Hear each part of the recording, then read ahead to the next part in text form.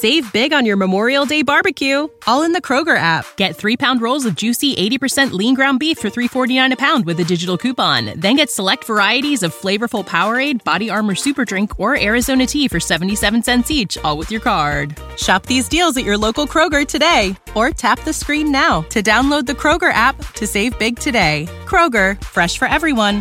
Prices and product availability subject to change. Restrictions apply. See site for details.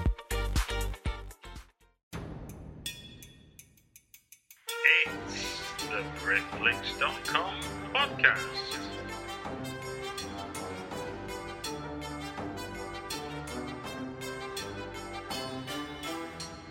It's the BritFlix.com podcast. Welcome to the BritFlix.com podcast. I'm Stuart Wright, and today I've got with me Tom Kerevan. Hello, Tom. Hi, Stuart. How you doing? I'm doing very well. Do you want to tell us the name of the film we've got together this morning to talk about? Yeah. So the film is currently called Tear Me Apart. It's a romantic horror thriller. I say currently because we are debating changing the title. I was going to say. So while you say you're in that kind of sort of transitional period, what point are you at with the film at the moment? So we shot it in June, and we are now about halfway through post-production. Okay, right. So if you give us a brief synopsis of what the film is. Yeah, sure. So as I said, it's a romantic horror thriller. The basic kind of story is these two brothers live on a beach in Cornwall, and essentially 12 years ago, all the women started mysteriously dying out. So it's kind of a post-apocalyptic film. Okay. And the men warred themselves into almost non-existence. So we focus on one little pocket of this world 12 years later, where these two brothers, they're struggling to survive, and they turn to cannibalism. And then they end up falling for their prey, who's this teenage girl, and she is the last girl left alive. So the hook, if you like, is kind of what's more primal, love or survival or lust. So it's that kind of, imagine you're a 16-year-old boy, you've never seen a girl before in your life, you eat people to survive, and then you see a girl for the first time. What are you going to do? So as I say, post-apocalyptic romance, horror, a bit of thriller in there as well. Sounds like eating human beings is how you grow your hormones before you start to realise what you're meant to do with them. Sorry there, I went too far with the imagining the scenario. So you're the writer-producer on this? Yes, I am. So do you want to give us a brief, how the team come together that put you in the position of writer and producer and everybody else that's involved with the film? Yeah, sure. So about 3 years ago at the London Screenwriters Festival, I met a chap called Alex Lightman, who is the director on the film, and we started working together on kind of little shorts and stuff like that. Actually, we came to make a short with some producers who we met at the Guerrilla Filmmakers Masterclass, so kind of another sort of Chris Jones event. And it was on one of these short films that we met a chap called Ernesto Herman, who was the cinematographer.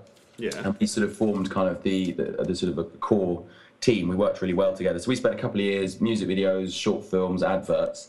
And then we had we were sort of producing these, but we had features in development with other producers, so we were never planning to produce a feature film ourselves. We just wanted to be the creative team. And then one reason or another, the money didn't kind of come through. And so we sort of I think it was a May bank holiday Monday, we were sort of hungover discussing it, and we sort of went, well, why don't we do it ourselves? Surely between the three of us, we must, amount to one kind of competent producer. How hard can it be to raise, a little bit of money and go and make a feature film? Yeah. So with a sort of heady mix of kind of, naivety and arrogance, we sort of went, yeah, let's do it. And so we decided, so as I was the writer, Alex director, Ernesto cinematographer, and then we would be the three producers on the film. And we kind of went, let's do it. So then we spent 9 months raising finance, kind of all through last year, 2013. We got into pre-production in January, so we got sort of greenlit end of January, beginning of February, and then 3-4 months pre-production, sort of bringing the sort of heads of department together, which of course, as it always is, it's people that we'd worked with before, and everyone was kind of everyone was just sort of poised and ready with loads of experience, but hadn't got that one big feature credit that we all sort of needed to sort of boost our careers to the next level. So it was great working with people who were so kind of passionate and excited to really kind of get stuck into something like a feature film. And as I say, we shot 4 weeks in June in Cornwall. So it really was like a team that evolved out of itself, really, and sort of grew its parts as your experience grew. Yeah, absolutely. Yeah, I mean, as I said, it sort of started. I'd say started as just me and Alex, but Ernesto was kind of working on other stuff. And then when us three we got together on that first short film, that's when it kind of started to sort of roll, and we just got really lucky with the people that we were working with. They were all just so kind of really, really talented and experienced, but as I say, haven't quite had that one big sort of break where they could sort of step up and be head of department on a feature film.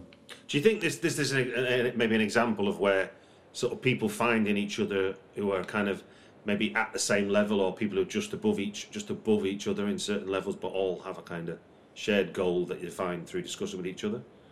Yeah, I think that's absolutely the key. I mean, finding people that not just when we were sort of putting the team together, we were sort of debating, and this is the actors as well, the cast as much as the crew, but kind of looking at people, and obviously you want to go after the most experienced kind of people and but when you're working on this kind of film where there's very little money, actually it's much better to have people in the same position as you that are just equally as passionate, and they love the project and they're in it 100%.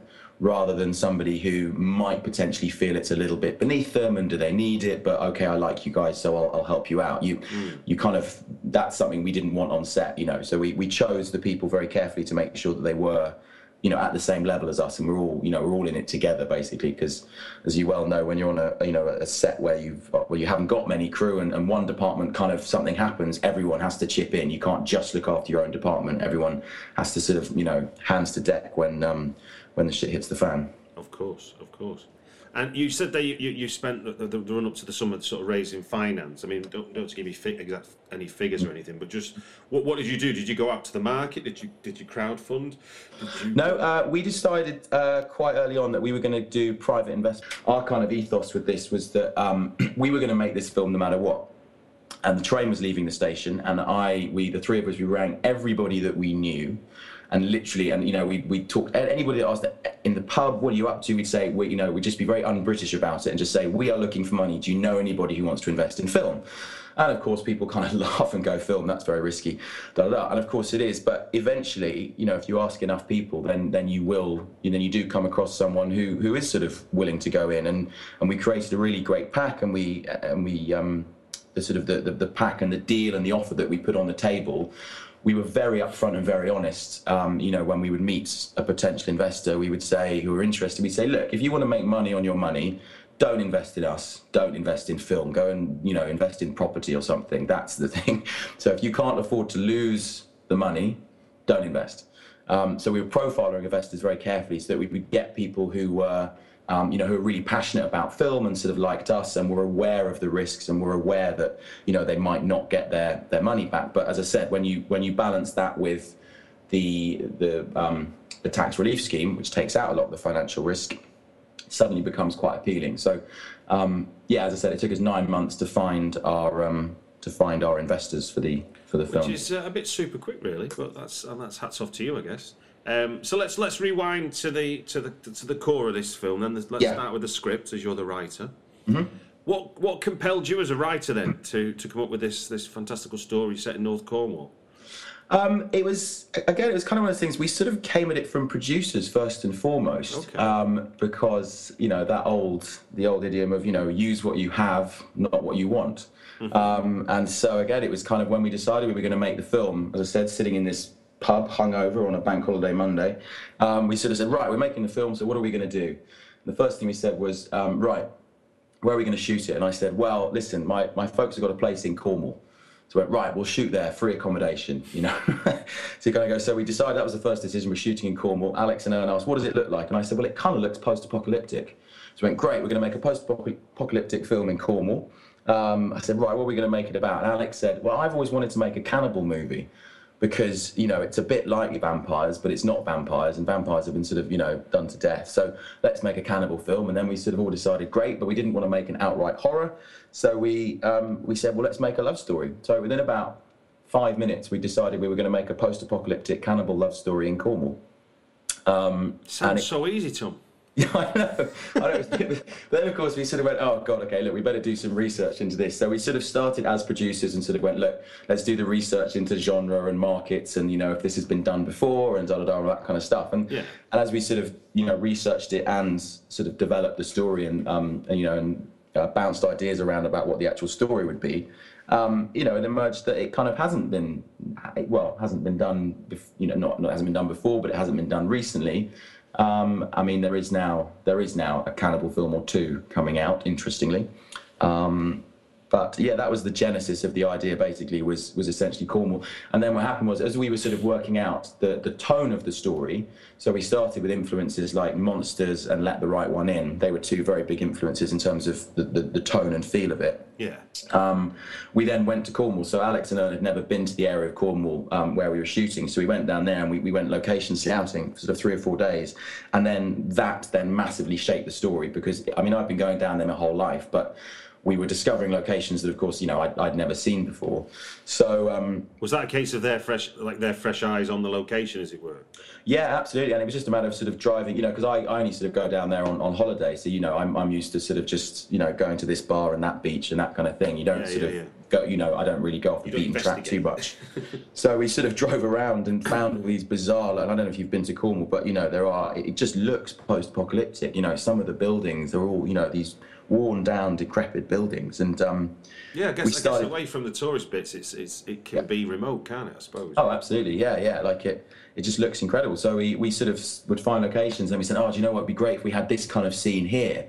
And so as we started to get an idea of the scenes that we wanted, and obviously with Ernesto, the cinematographer, being there, he was getting an idea of how he wanted to shoot it, and so it was very much a sort of a half and half between being influenced by the landscape that we were going to shoot in and coming up with ideas for the characters and the story.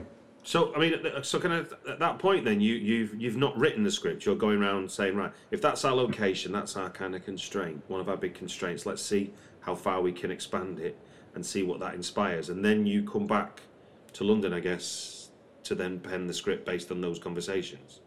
Yeah, it was a sort of a feedback loop. So it was we were sort of bashing out the story at the same time as we were doing these trips to Cornwall. Oh, okay. So you know, we started with obviously like a synopsis and then a treatment, and just kind of started to get an idea of the story at the same time as we were going to Cornwall. So I'd say it was probably 50-50, but as you say as well, you know, the financial restraints, you know, knowing that and that was what was really nice actually, because I'd never written a script knowing exactly what the budget was going to be. Right. So it was great kind of knowing, well, we can do this, we can't do that, you know. There was, I remember in one of the early drafts, I really, really wanted a dog as the writer. Yeah. I was like, we've got to have a dog, it's thematically brilliant, it'll work so well, da-da-da-da. And then the producer side of my brain just going, yeah, you try and get a dog that's that well trained for like 3 or 4 days, that's just insanely expensive. So that quickly disappeared in the second draft. So you were living the kind of, what was it, I think it's William Goldman, isn't it, who said, you know, a writer can say 50 elephants come over the hill, and the producer's thinking, where am I going to get 50 elephants from? Yeah. Oh, exactly. And it's quite, you know, it gets a little bit schizophrenic with the writers sort of, normally the writer argues with the producer about, you know, what can and can't be done, and this time I was both. So yeah, you were flipping. Sort of having an argument with myself about. So once that kind of that land began to level, and you began, you know, you've got that first sort of first draft that feels producible, and then you begin to improve it. What were the big story challenges for yourself then? Where did you have them? I mean, obviously producing versus what you could imagine are obviously going to be going to hamper your story talents, as it were, and you're going to have to really be inventive. But what were some of the challenges you overcome in the writing process? What were the biggest ones for you? I think, well, there was sort of from two different angles. So I'd say from the writing, just purely from the writing angle, the film started out because we knew we were going to make it low budget. Yeah. So we sort of started out with it's just going to be almost a 3-hander. So the 2 boys and the girl. Mm-hmm. And so we had this idea we set on a cave and we sort of keep it quite contained and all that kind of stuff. So that was the first challenge, was obviously how do you hook the audience in and keep them interested for 90 minutes when you've only got 3 characters. So obviously you look at things like, Alice Creed and all those kind of films. Yeah. So that was the first one. But then it kind of shifted and changed, because our other aim with this was to make it look on screen like the highest production value possible. So our aim was to, make it look so much more, so much bigger than it actually is. And so we decided quickly that actually the second half of the movie is going to be a road movie, and we're going to go all out, because we sort of thought the worst thing you can do with the first feature is to make a vanilla first feature, a very safe kind of film. And we sort of thought, look, let's try and do something different. Let's go all out. Let's take risks, and it might not work on every level, but at least we're taking those risks, and we're trying to push the boundaries of what we can do with what we've got. And so it's things like, this all sort of ties into the writing, but it was like we shot 22 days, 15 different locations, 90% of them outside, which you're sort of told that's almost impossible to do. You're sort of taught, do something a bit more self-contained that you can control the elements. And we were like, no, we're going to shoot outside in Cornwall, where the elements are 4 seasons in a day. So that was then interesting, transferring that into the writing process and working out, right, so now we're going for something bigger, where how do we keep it focused on the characters, but they're now set within this huge, awesome cinematic landscape. So how do we make the characters big enough that they don't get swallowed by the landscape? So, and also the pacing as well. The pacing was a massive thing in the script, because we did want to keep it quite self-contained and claustrophobic for the first sort of 35 minutes, 45 minutes of the movie, and then blow it out into this big landscape. So that was an interesting sort of an interesting discussion. So taking that forward then into the production, and once you've got that script locked as locked as you can do, I guess, while you're being sort of, I guess you're going to be constantly being flexible with it. Mm-hmm. What were the bits in the script that you kept in that then became something you're kind of most proud of in terms of you pulled them off? Because maybe the erring on the side of vanilla may have come in at the last thing, but actually you held off and went for that high risk shot, like you say. Yeah, there are a few of those. We sort of, as anyone who's shot a sort of low budget film knows, that you have to pick and choose, where your moments are going to be, where your trailer moments are, where your money shots are, and focus. You can't do everything. You haven't got the money or the time to kind of, to make every shot absolutely awesome, So you have to sort of, you have to pick the sort of the scenes. And I think the one that we're most proud of is our opening shot. And I don't want to give too much away, but there is the opening shot essentially is a oneer. And this it's the sort of, this guy comes along and he finds this guy dying on the beach, our main character, played by Alfie Stewart, and he finds this guy dying and he suffocates him, he kills him, he checks his pockets. You've seen the guy alive, you've seen him moving, checks his pockets, and then he takes his arm, cuts open his arm and eats what's inside. And we decided to do it as a oneer. So how do you do it? Sorry? Do you mean one take? When you say one take? No, not one take, just one shot, so no cut, no edit. Okay. So you've seen the guy alive, you've seen his arms moving, and then within the same shot, no edit, no cut, he then cuts open his arm and eats what's inside. Wow. So how are we gonna do that? And we sort of went, and it was so funny because we were shooting on the beach in a little alcove, and we thought it'll take us 3 hours, and basically, for filmmakers, the way that we did it, obviously we had an amputee actor. And we attached a prosthetic arm that could move a little bit, and then and that was developed or made by another company. But with prosthetics and SFX and all that kind of stuff, and it's one shot, and it's about, I think it's sort of 70 or 80 seconds. To get all the elements to come together is really, really difficult. And we thought it would take 3 hours, and so 6 hours in. Yeah. We have one skin left, i.e. for the prosthetic arm. The tide is coming in. I'm freaking out because I know how quickly and dangerous the Cornish tides are. Yeah. We have one skin left. Alex, the director, says, have we got 10 minutes to go for another rehearsal? I say, no, we've got to go for it now because in about 5 minutes we're going to be underwater. So we go for the take, and Alex realises, as we start the take, that we've got the new skin on, but you can see the skins from underneath where we've already done the cuts. Yeah. So we've already done 2 or 3. So he's like, well, the shot's ruined. Do you know what I mean? We've just spent all this time, shots ruined, the audience are going to, it's obvious it's a prosthetic, da-da-da-da-da. So we thought, well, that's it, game over. But obviously, carry on rolling. And Alfie, absolute genius, he noticed this halfway through the take as he was going. So without missing a beat, he noticed it. While he's carried on acting, he managed to shift the arm ever so slightly. I mean, you can't tell he does it. He managed to shift the arm ever so slightly so you can't see it. And then as he cuts open the arm, he brings the arm up into shot. And of course, the camera's roaming. It's not the camera is just handheld. So I have no idea how he's an incredible actor, really, really professional, knows where the camera is at all times. And he saved this shot. And we got it and literally got the shot. And then I just went, everybody out now. And about 2 minutes later, the tide we're not quite underwater, but we would have all got very wet and the equipment would have got wet and all that kind of stuff. So it was one of those moments, I think it was like on our third or fourth day. It was one of those moments when you just kind of go, everyone just pulled it out on out of the bag, just in one shot. Everyone needed to perform, and it was absolutely perfect. And I have no idea how. I mean, well, I do. Everyone was just brilliant, but that I think is it was the moment when we all sort of went, we're going to get this film. This is going to be all right. Everyone's bloody talented here. So yeah, but it was a bit hairy for a few minutes there. If you don't already subscribe to Britflix, just sign up for free at iTunes and you'll get the next episode right after we launch it. Or follow @Britflix on Twitter for links to the podcast to stream from the website directly. Thank you. What was your experience like shooting in Cornwall? Is that a place, did you have to get lots of permissions or was you very much on the run, as it were, making the movie? No, we decided to do everything by the book. So we wanted to do everything above board, make sure everyone knew. And I've got to say, anyone who's thinking of shooting in Cornwall, do it. They are the absolute nicest people on the planet. It helped that I had a few connections, but I certainly didn't know all the local farmers whose land we were shooting on. And we would, on the recce's, we'd just sort of go up and talk to them and say, we're thinking of shooting here and da-da-da. And they were all like, yeah, no, brilliant, absolutely, fantastic. Can I help you out? What can I do? Do you want a sandwich, a cup of tea? It's completely the opposite of shooting in London, where someone goes, can we shoot on your land? And they go, yeah, how much money am I going to get for it? What disruption is it going to cause?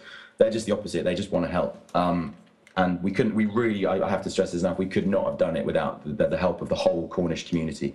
Everybody down there just really, at every turn, just, helped in any way possible. Did you have to deal with any of the local authorities or anything to get formal shooting? Yeah. We were shooting. One of the beaches we shot on for a little bit was council, so we did have to speak to the council. And again, they were brilliant as well. They really helped us out. They got back to us. For a council very, very quickly. They were really, really communicative. And but that was it. There was just 2 locations that were council owned. There was another. We shot in a studio as well. We built a studio in an industrial warehouse. Yeah. So you've told us about sort of the making of, the writing of and the wrecking of and the kind of all those constraints you placed on yourself to make sure you could stay within a budget that was affordable but also ambitious enough to make the film interesting. Mm-hmm. And right now you're in the process, you're post-shoot. So what's been happening with the film as producers now? Who are you talking to? I mean, obviously you're doing the post-production, but yeah. I'm guessing distribution and sales is key to the next steps for yourselves, or indeed are you looking at festivals? Is that the way you're seeing the next part of the? Yeah, it's interesting. It's a bit of both. I mean, what we've kind of said is that because the three of us have never shot a feature film before, we've actually only ever been able to see half the yard in front of ourselves. Okay. So when we sat down and went, and this sort of ties in, when we sort of sat down and went, we're going to raise money for a film. I'd never raised money. I'd never set up a business before. I didn't know how to go about raising money for a business. None of us did really. We just sort of had an inkling. So all we did was basically talk to as many people as possible, get advice from everybody about every single stage of the journey, and sort of figure it out. And obviously, it's not. Filmmaking isn't rocket science. It's just a lot of hard work, and you've just got to cover yourself from every angle, and that's where talking to people comes in. And so now we started thinking about distribution, sales, and festivals, and all that sort of stuff. When we came up with the idea, and was it a marketable idea? But because the market shifts so much, and that was over a year ago, there wasn't much point in doing too much research. We sort of do our initial stuff. So now, as you say, yeah, we're doing that. We went to Cannes in May. And we started talking, we talked to about 20, 25 different sales agents. and had meetings with them, and we're sort of as much sort of getting advice off them as well as much as pitching the project, because obviously it was before we shot the film. There's no above the line talent, so we're never going to get a pre-sale because we're unknown filmmakers with no real known actors. Yeah. So we're sort of getting advice from these guys really as much as anything, and that really helped. And so now we are starting to touch base with these guys again. Can I ask you then, Tom, what's some of the best advice you got then? Because obviously for a lot of people it would feel like you've got to go to them to do business with them, but it sounds like you're able to have a conversation with them as much as potentially do business with them. What kind of advice were you able to glean? It was interesting, actually. I mean, it was kind of, from a distribution and sales point of view, the advice that we were getting was actually, obviously, they weren't really giving advice on the production itself. Yeah. They were just giving advice on thinking about, the marketability of the idea.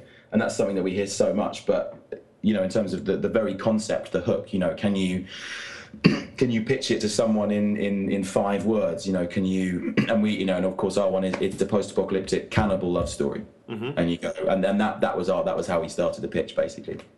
And so they like that, and that was their big advice was to, because obviously they're coming at it from a sort of a sales point of view. And actually the thing that I learned the most that was interesting is that these people, I had this idea that these people are just business men and women.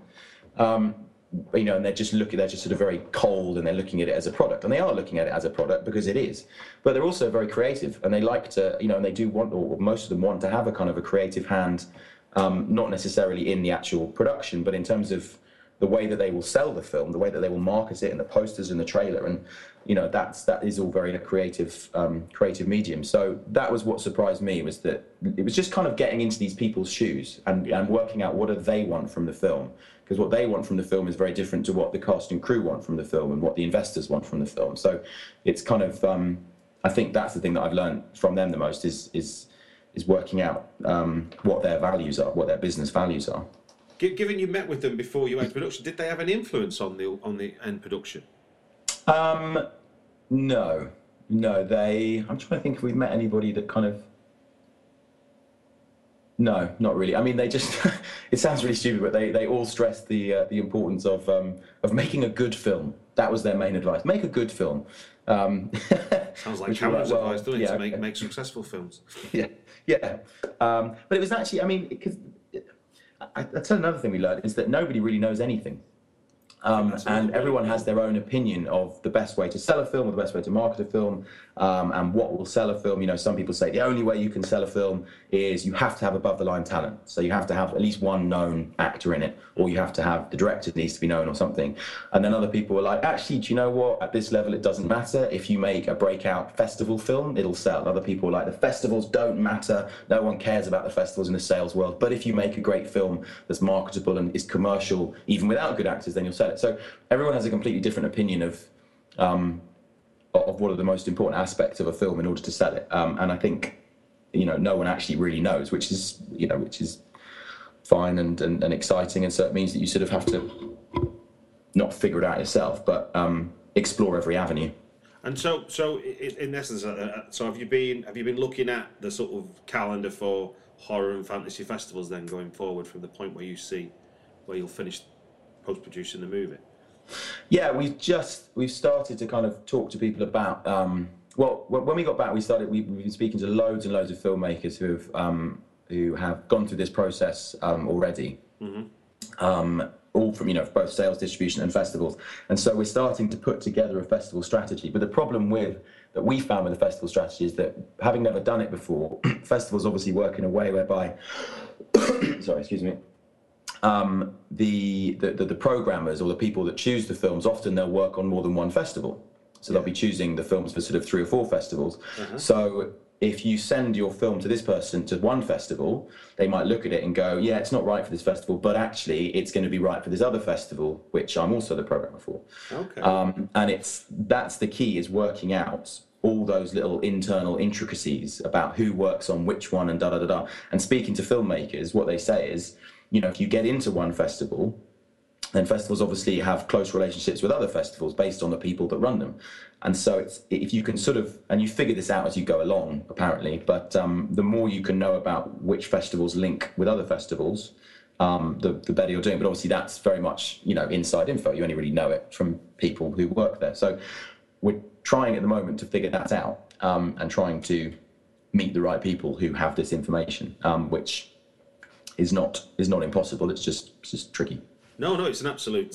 Well, it's opaque, isn't it, to say the least? If you've never done it before. I mean, I was at the New Orleans Horror Film Festival last week, which is a small festival in New Orleans, and they were going to be showing White Settlers, the film with Helena McIntosh in, which I think the Grimfest lot, the Manchester Horror Festival, are behind, and they'd selected it, and during the run up to that festival, a bigger festival in LA wanted to show the film, but wanted also the premiere rights as well, and didn't want another festival to have shown it before them. And so then there's the politics that was something I'd never heard of before, which is the kind of politics of it. And I mean, obviously, certainly in Britain, you've got for the horror genre, you've got Fright Fest, and then everything else, because everything else is sort of a smaller festival than Fright Fest. And so it's just like, I mean, that's the other thing. As you say, it's like the premieres. I mean, they all have their slightly different. There's the things they look for, and some of them don't care if you've done a premiere, and some do care. And we don't know this yet, so we're still trying to figure it all out. But then, of course, there's the whole self-distribution route as well, which we're also looking into. So, we're exploring every single avenue open to us to work out. Because I mean, I think the thing with distribution and sales is that everyone just kind of thinks, oh, I just need to sell my film. And there's a lot of filmmakers, this is why there's all sorts of horror stories, about filmmakers being screwed over by sales agents, distributors.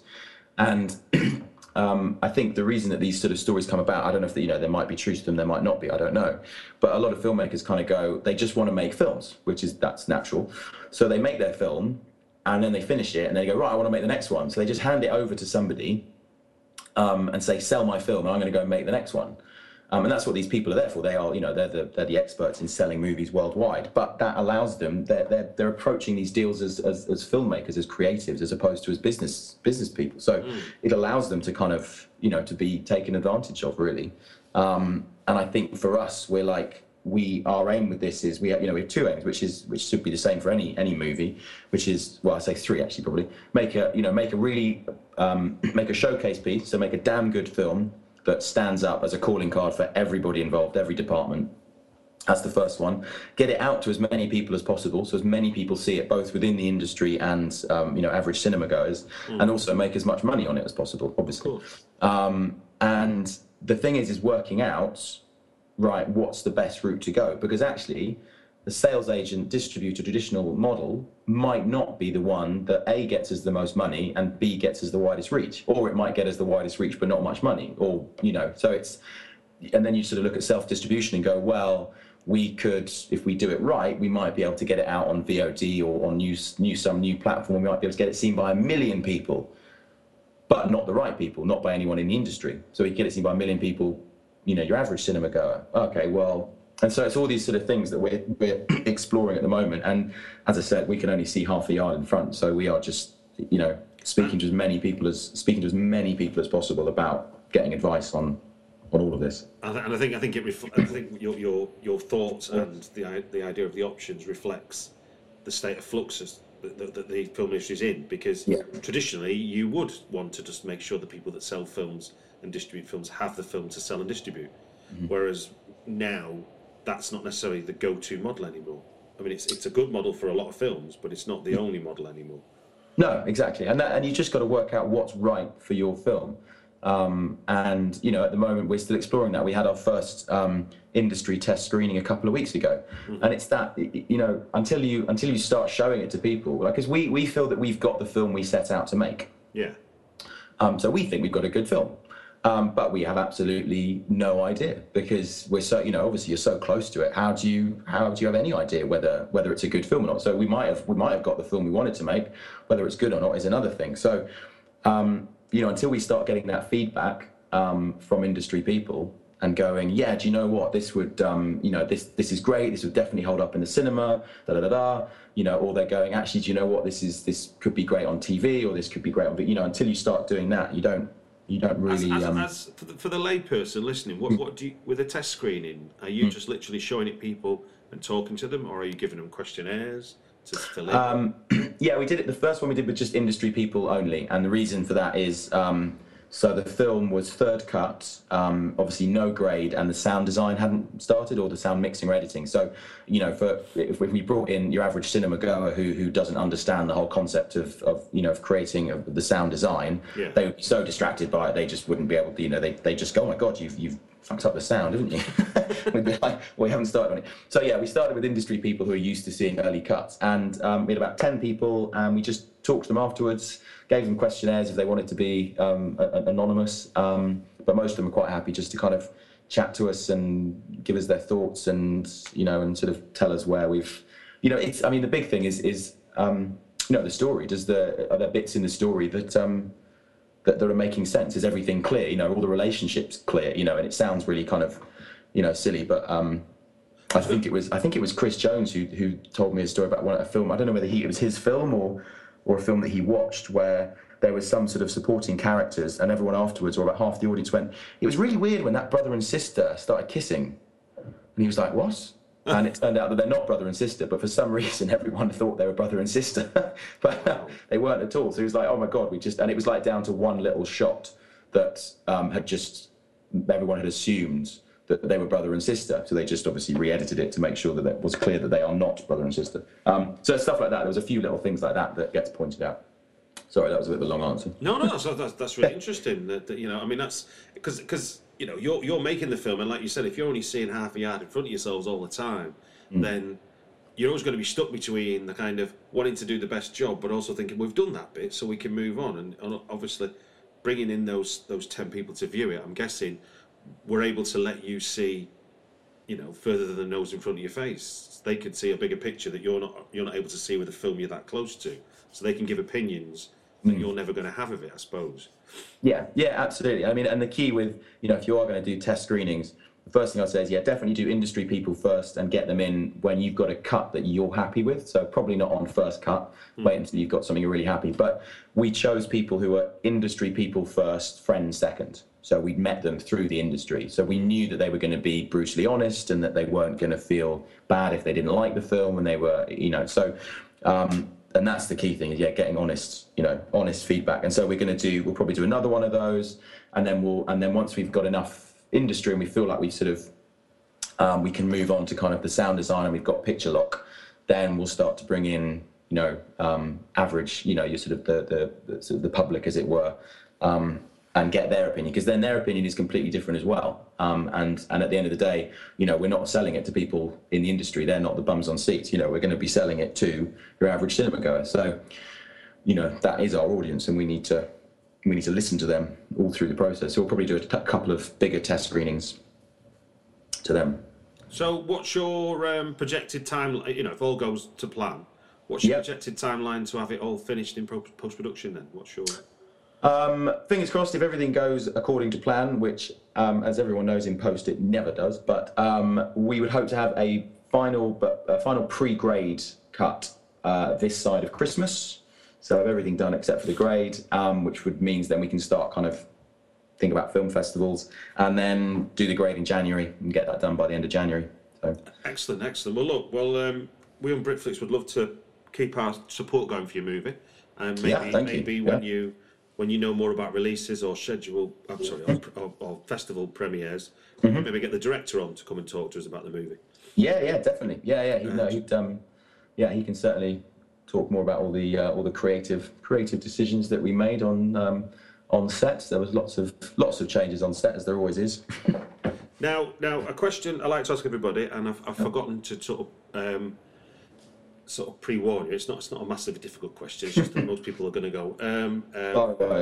It's just because we're Britflix, and one of the main things we do is the main thing we do is about supporting British filmmakers. We like to get the people coming on to recommend us a British film that they think is maybe undervalued if it's a classic film, or didn't get seen by enough people if it's a recent film that the filmmaker feels deserves a bit more attention. Yeah, I mean, the films that automatically spring to mind are Andrea Arnold's films. So she did, what was it, Red Road, Fish Tank, and then Wuthering Heights, which they garnered so much attention within the industry, and she's just an impeccable storyteller and filmmaker. But you ask anybody who's not a cinephile, and they've never heard of them. And they are incredible films. And when I have shown them to people who are not cinephiles and sort of only go to the cinema once a month, once every 2 months, they've loved them. And they're fantastic films. So I think as much as she's getting loads of attention within the industry and is very highly acclaimed, I'd love to see her films reaching a wider audience, definitely. Well, there's every chance now. Fish Tank's appeared on Netflix now. I saw that, yeah. I noticed that. Which was a pleasant surprise. I mean, I must admit, I saw that at the cinema. Yeah, I saw it was on. It's on Sky, not Sky Movies, but Sky Store, or whatever they call it as well. So it's starting to happen. But yeah, they're difficult films to position in the market, though, I think. Well, I think this is something that, I mean, for the listeners' benefit, I was talking to Tom about being on some panel end of last week, and we were talking about British film industry, and we sort of decided that there were two different elements. There is the tax incentive for Warner Brothers and the like to come and shoot Tarzan and Star Wars and whatever in this country, but there's also the idea of cinema that reflects a British culture or a British want to tell stories and how we tell stories that has a distinct British identity. And I guess Andrea Arnold stuff falls into that bracket where it is something that's absolutely British in its and when it's been done, as it were. Yeah. When you watch it, you get a sense of that. Whereas you compare that to some big Marvel film, and they seem like they're from different worlds, quite literally. Yeah. No, you're right. Yeah, she certainly has it. I mean, they are just British to the absolute core. And I don't know what the figures are like outside the UK. Whether it's sold at all outside the UK, whether it's sold well, I'm not sure.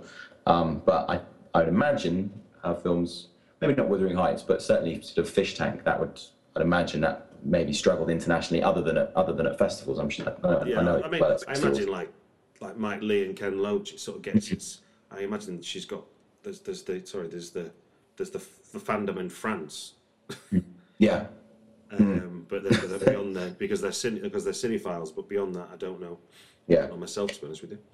I mean, I think it's really interesting because I love Andrea Arnold films. I absolutely do. And but when we sort of started this journey, we decided that we were going to make the opposite of an Andrea Arnold film. Because we sort of went, well, we're shooting in Britain, we're shooting in Cornwall, we could make what would be a British film, but actually we didn't want to make a British film, if this makes sense. We wanted to make an international movie, so we wanted to make something that kind of had as much chance as possible of moving outside the UK and make it look kind of grand and cinematic and all that kind of stuff. And that was just that was purely a kind of both a creative and a business decision. And we're not saying that's right, because these the British films like Andrea Arnold have such an important place in the market and in the development of the film industry. But as I said, yeah, we love those films, but we decided to try and go a different way. Whether or not it's come off, we'll have to see. We hope it has. Does that mean? I mean, of interest, does that mean you were very conscious about having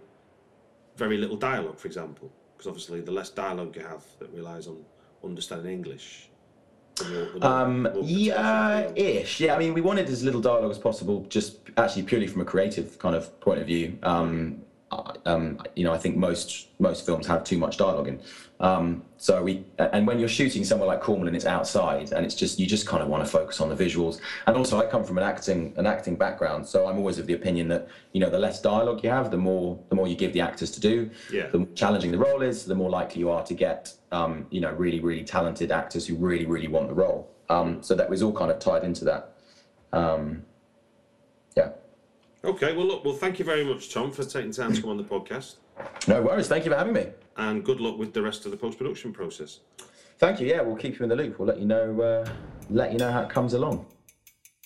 It's the BritFlix.com podcast.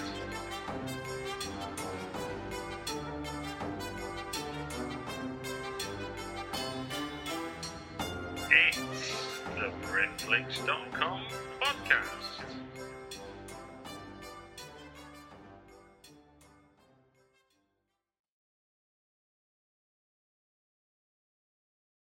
Save big on your Memorial Day barbecue, all in the Kroger app. Get 3-pound rolls of juicy 80% lean ground beef for $3.49 a pound with a digital coupon. Then get select varieties of flavorful Powerade, Body Armor Super Drink, or Arizona tea for 77 cents each, all with your card. Shop these deals at your local Kroger today, or tap the screen now to download the Kroger app to save big today. Kroger, fresh for everyone. Prices and product availability subject to change. Restrictions apply. See site for details.